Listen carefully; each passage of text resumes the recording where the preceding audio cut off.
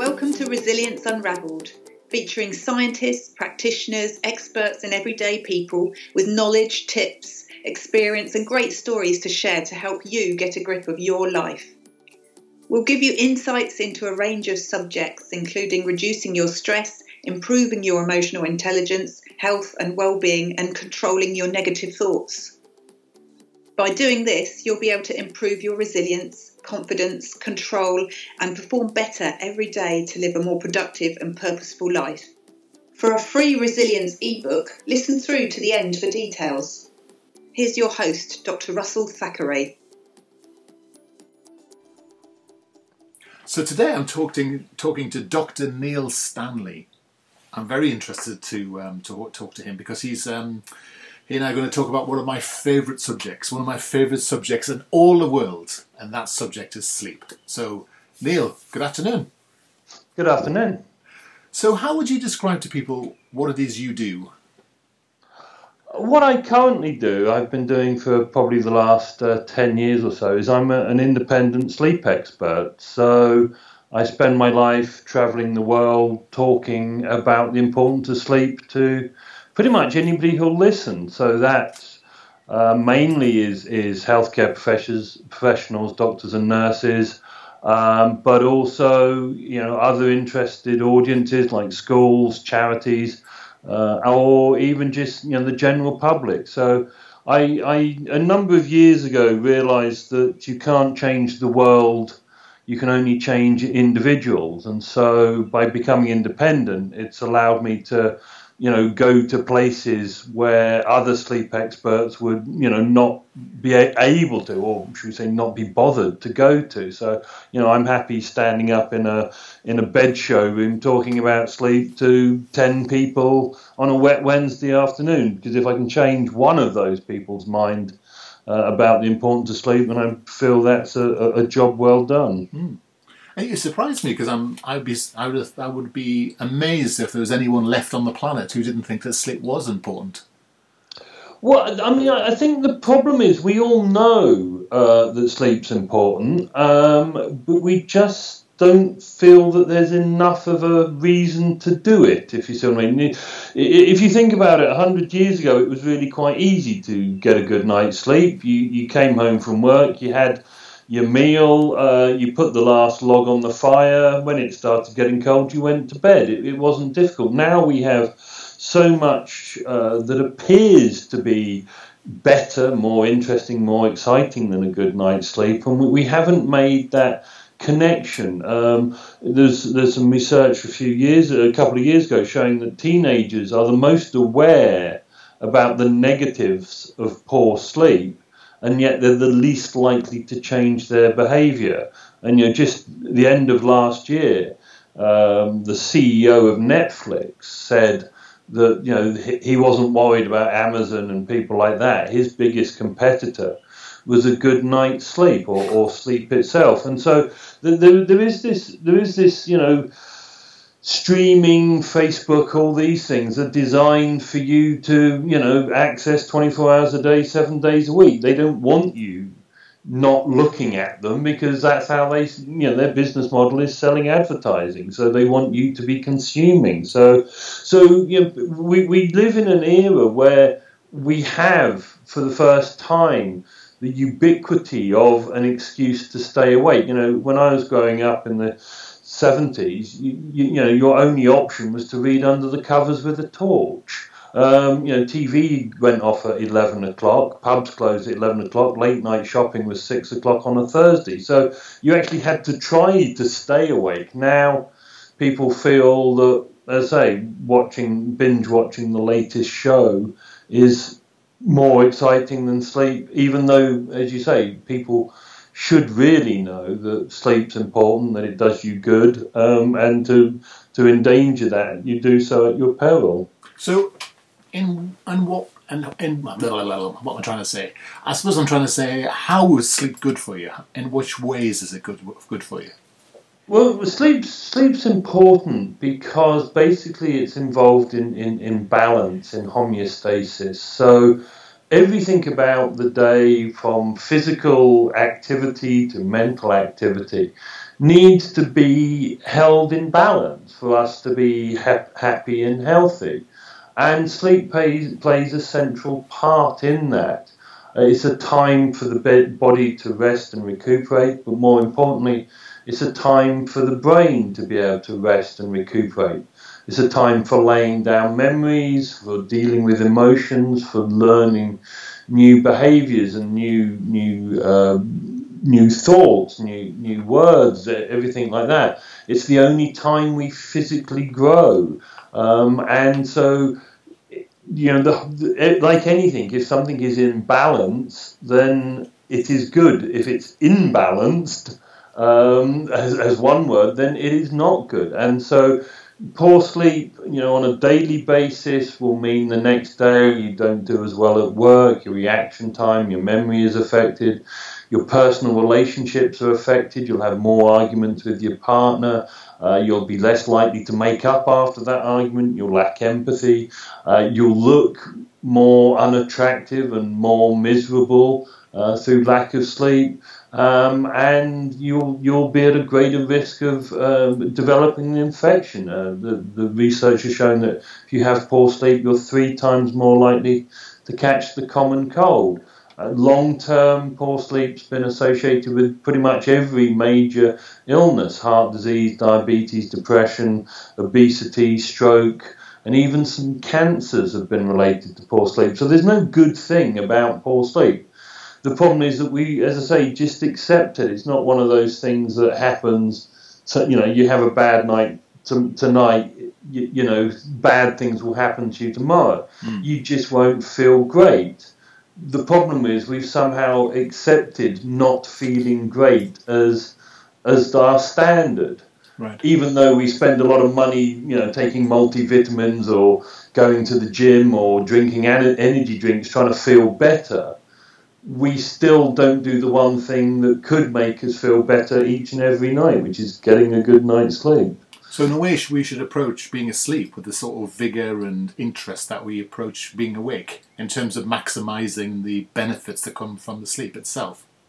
Yeah, I mean, when people ask me how to get a good night's sleep or what do you need for a good night's sleep, my answer is always the first thing that you need for a good night's sleep is to see that sleep's important. Because if you don't, then you won't do those behaviours.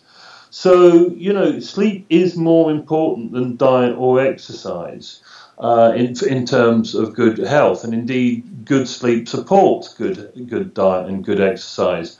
And so you need to prioritise sleep. People find time and money to go to the gym, to eat healthily.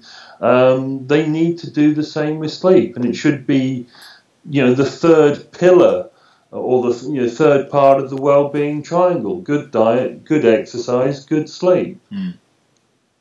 Yeah, it's staggering that it's not when you think about it, isn't it? Well, the problem with sleep is there's no money to be made in it. I mean, lots of people are trying their best to, but the thing is, I mean, who owns sleep? It's not something that anybody can own as a concept. We all know companies that are in the diet industry. We all know companies in the the wellness industry. We can all name our local gym. But within terms of sleep, who does it fall to push the message of good sleep? I suppose the bed companies must be the obvious places, and I'm guessing that a good night's sleep starts with a decent bed, is it? Well, I mean, you would hope so, but the bed companies, none of them are that big in terms of global firepower, in terms of none of them have the resources of a company like Weight Watchers. So that's the issue. That in Britain alone, I think there's something like 100 or so bed manufacturers. I mean, some of them are slightly big, but the vast majority is sort of one man in a shed type thing. So there isn't really that. There's no easy way of shall we say, making money. You say the bed industry, but their advantage don't buy a bed for another 10 years. Yeah, true. So there isn't really, that marketing, that sort of, it's not really been made sexy.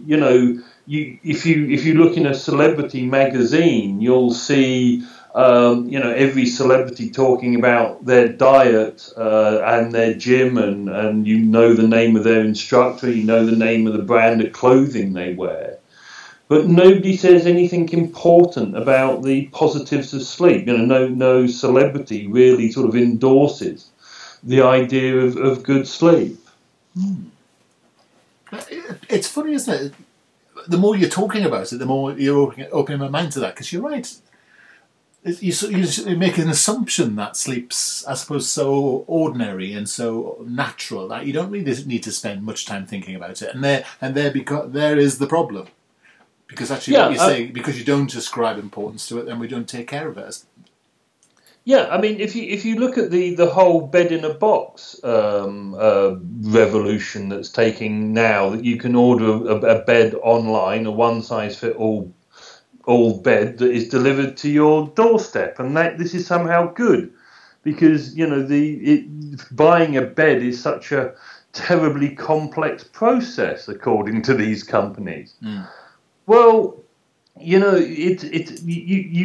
to a car showroom and you want the car salesman to talk to you about the car, and you want to test drive the car. You go to a hi-fi showroom, you want the shop assistant to tell you about the differences between hi-fis, and you'll go to the room and listen to your hi-fi so you understand how it works. So why is somehow a bed different? It's like, it is so ordinary. It is such a dull purchase in people's minds that they can literally buy a cheap one-size-fits-all solution to something they're going to spend a third of their life in. Yeah. This is what I said earlier about not according it the importance. You're going to spend more time asleep in bed than you will spend in any one other place in your life. And yet it's the thing that we give least thought to, unfortunately. I mean, do we actually need a bed? Because I'm guessing for the majority of our existence, we've not really had the idea of a bed.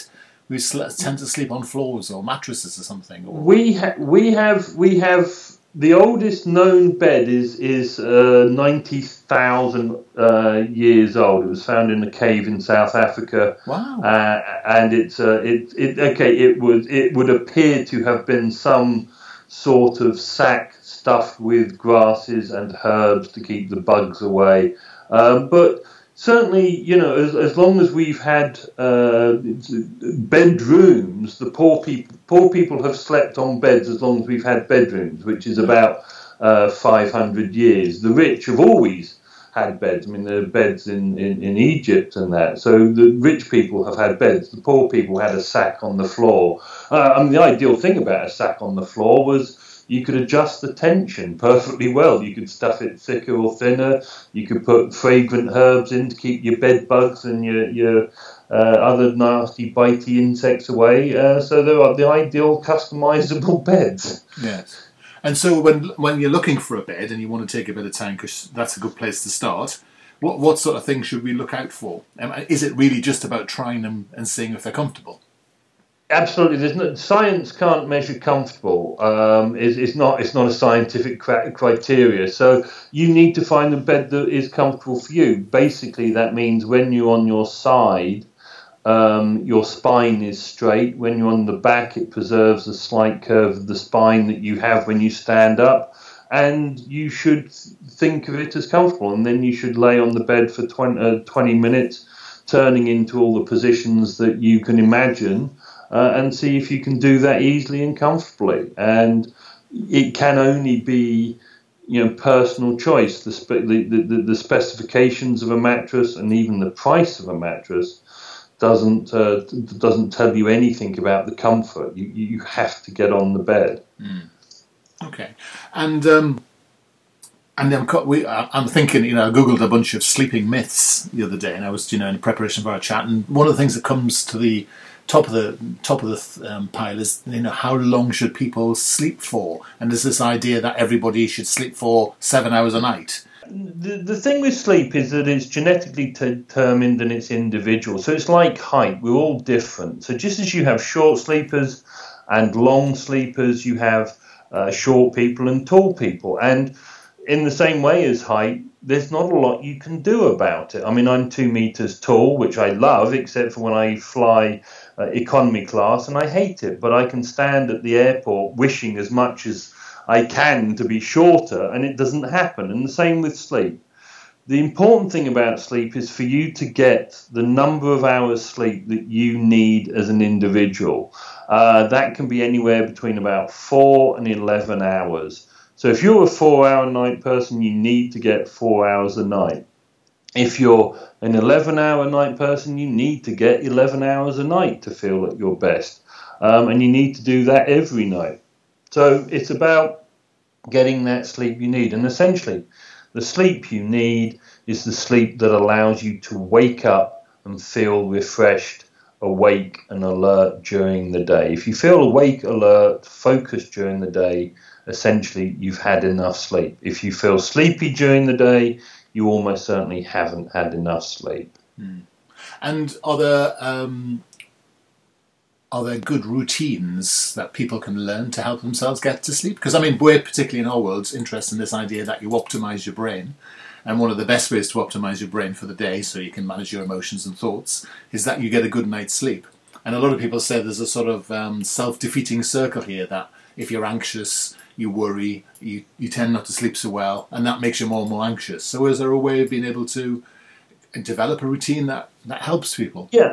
Yeah, I mean, the thing is, you're quite right. The biggest enemy of sleep is worry, stress, anxiety. You cannot sleep if you don't have a quiet mind. So you need to quieten the mind before you go to sleep. You need to put the day to one side. So, don't open the gas bill just before you go to bed. Don't have an argument with your partner. Don't think about how you're going to pay the mortgage. Don't think about work. Don't text your boss late at night. It doesn't impress anybody.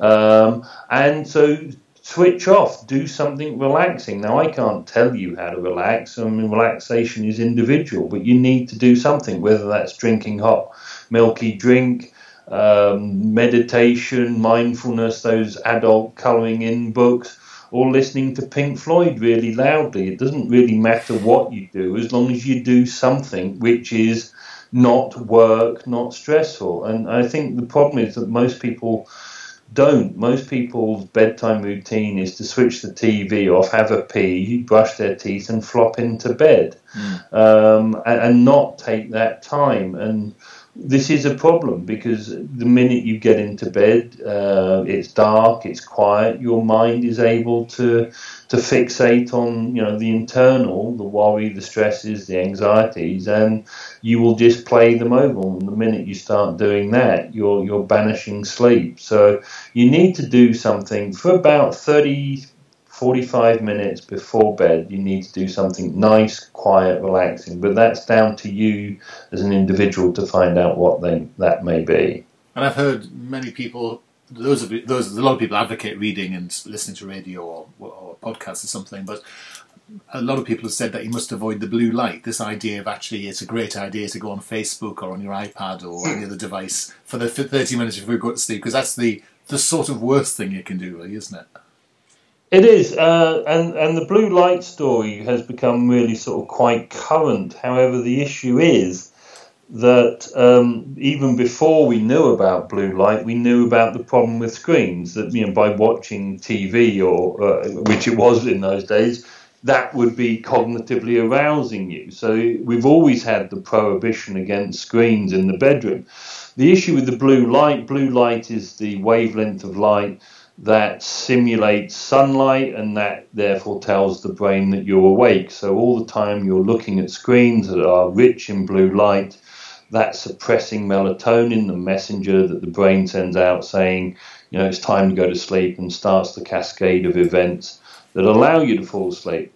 Now, a lot of apps and software now have the ability to filter out the blue light, but there was very recent research that shows even if you do strip out the blue light, that actually makes no difference to the disruptive effects of screens. And so that paper actually suggested you should avoid screens for 2 hours before bed, which I think is, whilst that may be scientifically valid, I think that's impossible advice to give. I think 30 minutes is probably something that people may be willing to do. The problem, of course, and it's a very simple problem, the vast majority of people these days don't actually own an alarm clock. They use their mobile phones. Right. And so they actually put their mobile phone right next to the bed, and so they find it difficult to resist the temptation. And then, of course, you've got all these sleep apps that actually run on a phone. So you actually have to interact with the phone to set up your sleep app. And that seems to be rather a negative design feature of these devices. Interesting. And I guess one of the problems, especially if you're anxious, that happens to many people is this idea that they wake up during the night and then they can't get back to sleep again. Is there any advice and guidance that sort of tends to work there? Yeah, I mean, the advice for waking up in the middle of the night is to not remain in bed. If you've woken up for 20 minutes in the middle of the night and you can't fall back to sleep, then get up, go to another room and do something else, relaxing until you feel sleepy again, and then go back to bed. Because all the time that you're lying in bed, you're getting ever more frustrated, you're getting ever more anxious about not falling back to sleep, and you're catastrophizing as to how bad your day's going to be because you've not fallen back to sleep, and therefore you'll definitely not fall back to sleep. So it's counterproductive. So to break that cycle, I mean, for many people it's almost enough just to get up and go to the bathroom and have a pee, whether you need to or not. Even that is enough to break that cycle of worries. But just lying in a dark, quiet room, you will, as I say, fixate on that internal narrative, and that may not be beneficial for your sleep or for getting back to sleep. What causes people to wake up during the middle of the night? Is it? I mean, at some level, at a physical level, if you need to go to the toilet, I guess, your body triggers you start to wake up. But otherwise, why might you suddenly wake up? Probably the most important reason is your bed partner. I published a paper back in 2005 from the University of Surrey with the sociology department that shows that a good proportion of your sleep disturbance is caused by your bed partner. So their movements or the noises they make during the night may significantly impact on your sleep. I mean, if you think about it, the World Health Organization says that to get a good night's sleep, your bedroom should be no louder than 35 decibels with a few intermittent peaks, whereas a snorer is going to be sort of 85 decibels. So, if your partner snores, or if they move, or if they do something else during the night, that's probably going to be the biggest cause of you waking up. And of course that doesn't help because they're blissfully asleep, snoring away, and you're awake thinking that they're just doing that to annoy you. And that again sort of causes that catastrophization and doesn't help the marital harmony when you start thinking about that by your partner. So getting up to go to the bathroom or your partner probably accounts for probably about 80% of the awakenings. Noises in the environment, those sorts of things.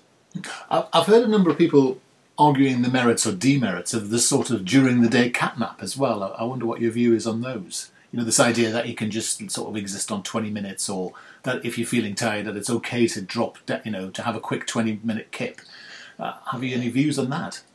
Yeah, I mean, napping is beneficial. I mean, I back in the 80s was doing work on napping for the Royal Air Force to how to cope with shift work and also in flight, because if you've got to work overnight, you've got to pull a 24-hour shift. You then have to, get through that, and a 20-minute nap is vastly more effective in helping you do that than having, a couple of cups of coffee or whatever. And the same's true during the day. If you feel sleepy during the day, then a 20-minute nap will boost your performance by, approximately 20% for, an hour or so.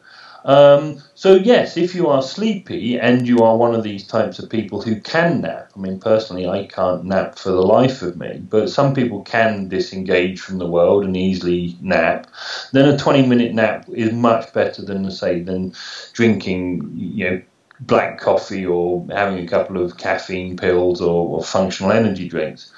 But however, the question you then must ask yourself is, why do you need to nap during the day? If you've had enough sleep during the night, you won't need to nap during the day.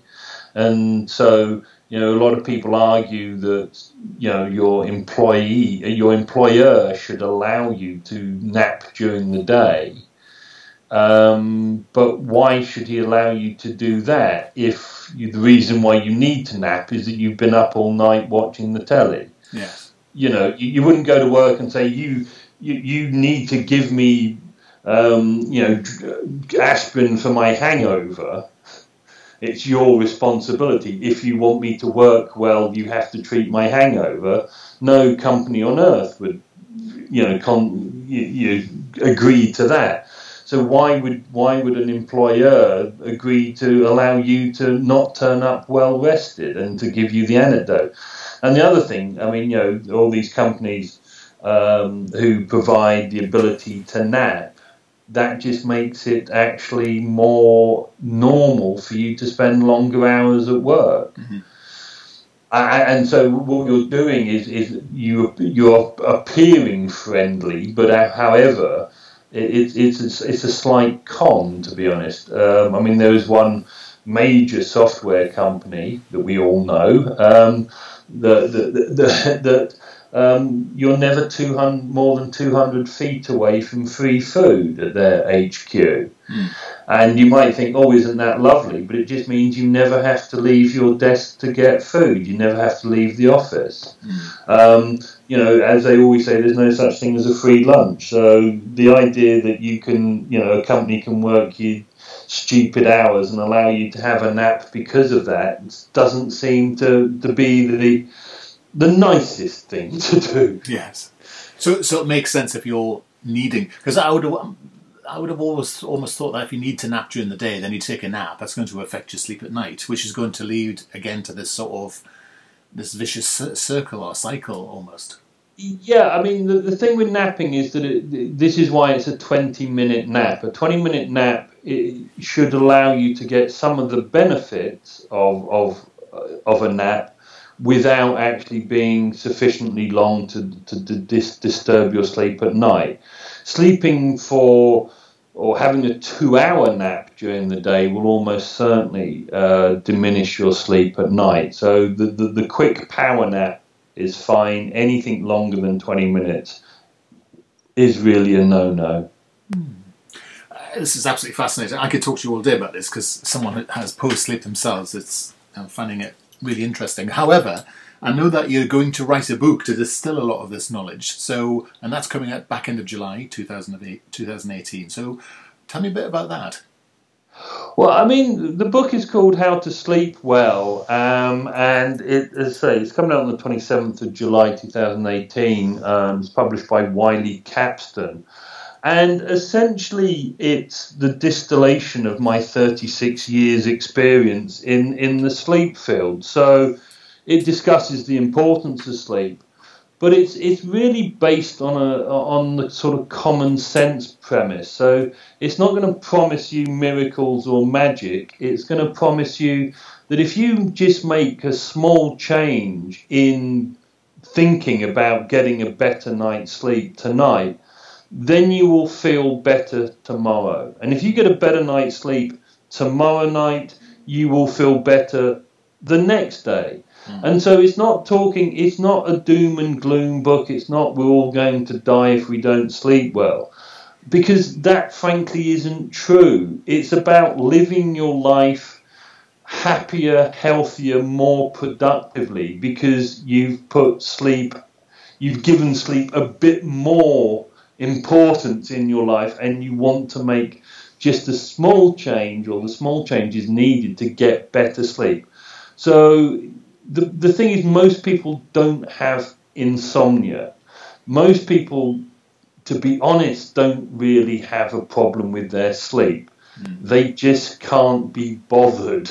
Yeah. And as I say, we spend time and money on trying to feel happy and healthy, and we'll go to the gym for an hour a day, and we see the point of that.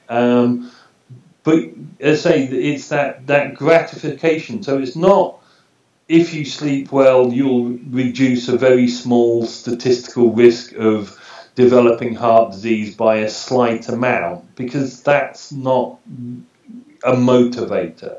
The fact is, if you get a good night's sleep tonight, you will be happier, healthier, you'll be a nicer person, people will like you more, they'll actually think you're more attractive, you'll do better at your job just by getting a good night's sleep. And that's got to be a good thing, if you see it that way. So that's the premise of the book. It's not trying to scare you, it's not trying to berate you, it's just saying, come on, you know how good a good night's sleep is and how good it makes you feel, and you know how bad you feel after a bad night's sleep.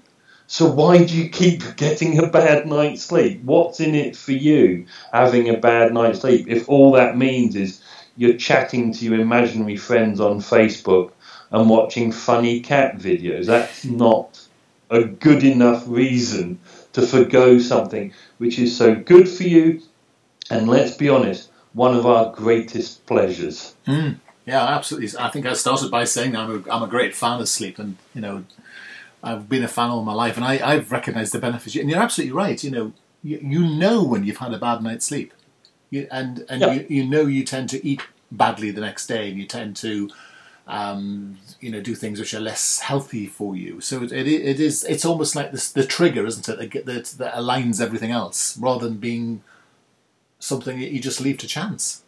Yeah, I mean, and this is it. People nowadays see sleep as the thing you have to do at the end of the day because it's unavoidable, rather than something that you should do because it's good. And as I say, other things like diet or exercise have been made to be sexy and to be aspirational and to be good. If I were to say to you, I eat my 5 a day fruit and vegetables, or I run 5 miles a day, you'd go, well done, good for you. Yeah. If I say I go to bed at 9 o'clock and sleep for 9 hours, you go, you're a sad person with no friends. Yeah.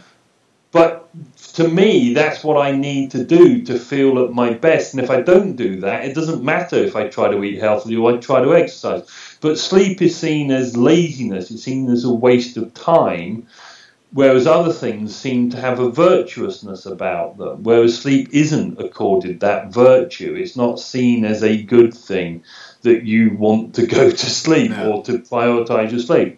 Well, there's no sort of effort involved, is there? I mean, the virtuousness of effort, which is the decision fatigue coming from resisting food, or the upside of, the supposed upside of exercises. There's no real effort involved in sleep.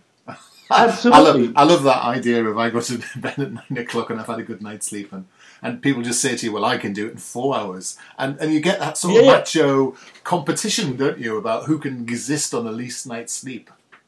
Yeah, I mean, that's it. This whole thing, whenever sleep is talked about, there's always this, and Margaret Thatcher only slept 4 hours a night. Well, one, there was no evidence of this. And two, when Charles Moore wrote her biography, he actually said that this was just a rumour put around because she didn't wish to appear weak. She had an all-male cabinet, and she couldn't, as a woman, appear weak and needing sleep. And this is there's been a renaissance of this idea of sleep being a good thing, but you still get these stories on the internet about, the CEO of this or that company only sleeps for 4 hours. And you think, well, yeah, so how is this a good thing to be promoting rather than, getting that good night's sleep? And the other thing, if you relate it to diet and exercise, or, if your partner, say, was a vegetarian, they wouldn't expect you to, be a vegetarian. If your partner wants to go to the gym, they wouldn't insist that you go to the gym with them. And yet with our sleep, we are sort of we're beholden to our partners. It's thought of as correct that we both go to sleep at the same time, even though that's actually a time that doesn't suit either of us. So we don't think rationally about our sleep, and we don't discuss it in our relationship. So it's the one part of your life that you never speak to your partner about. Well, you do. You shout at them for ruining your life because they were snoring all night. But you never talk about your wants, your needs, your expectations of sleep, when you want to go to bed, when, what the etiquette is if you need to go to the bathroom at night, who's setting what alarm. It's not done like that. People just, say, judge each other, say nasty things about sleep, and never really logically think about their sleep. Yeah. Neil, that's been fantastic. Thank you so much for your input today. It's been brilliant. I've really enjoyed it. Just remind me the name of that book again. The book is called How to Sleep Well, and it's out on the 27th of July 2018. Well, I hope people flock to it. And thank you so much for your time today. Thank you very much. You take care. We hope you found today's podcast useful. If you did, why not subscribe and listen to our other podcasts? We would love it if you could leave us a review. To access our resilience coaching, contact us at info@qedod.com. And finally, if you'd like to download our free resilience ebook, go to qedod.com/free ebook. Thanks for listening.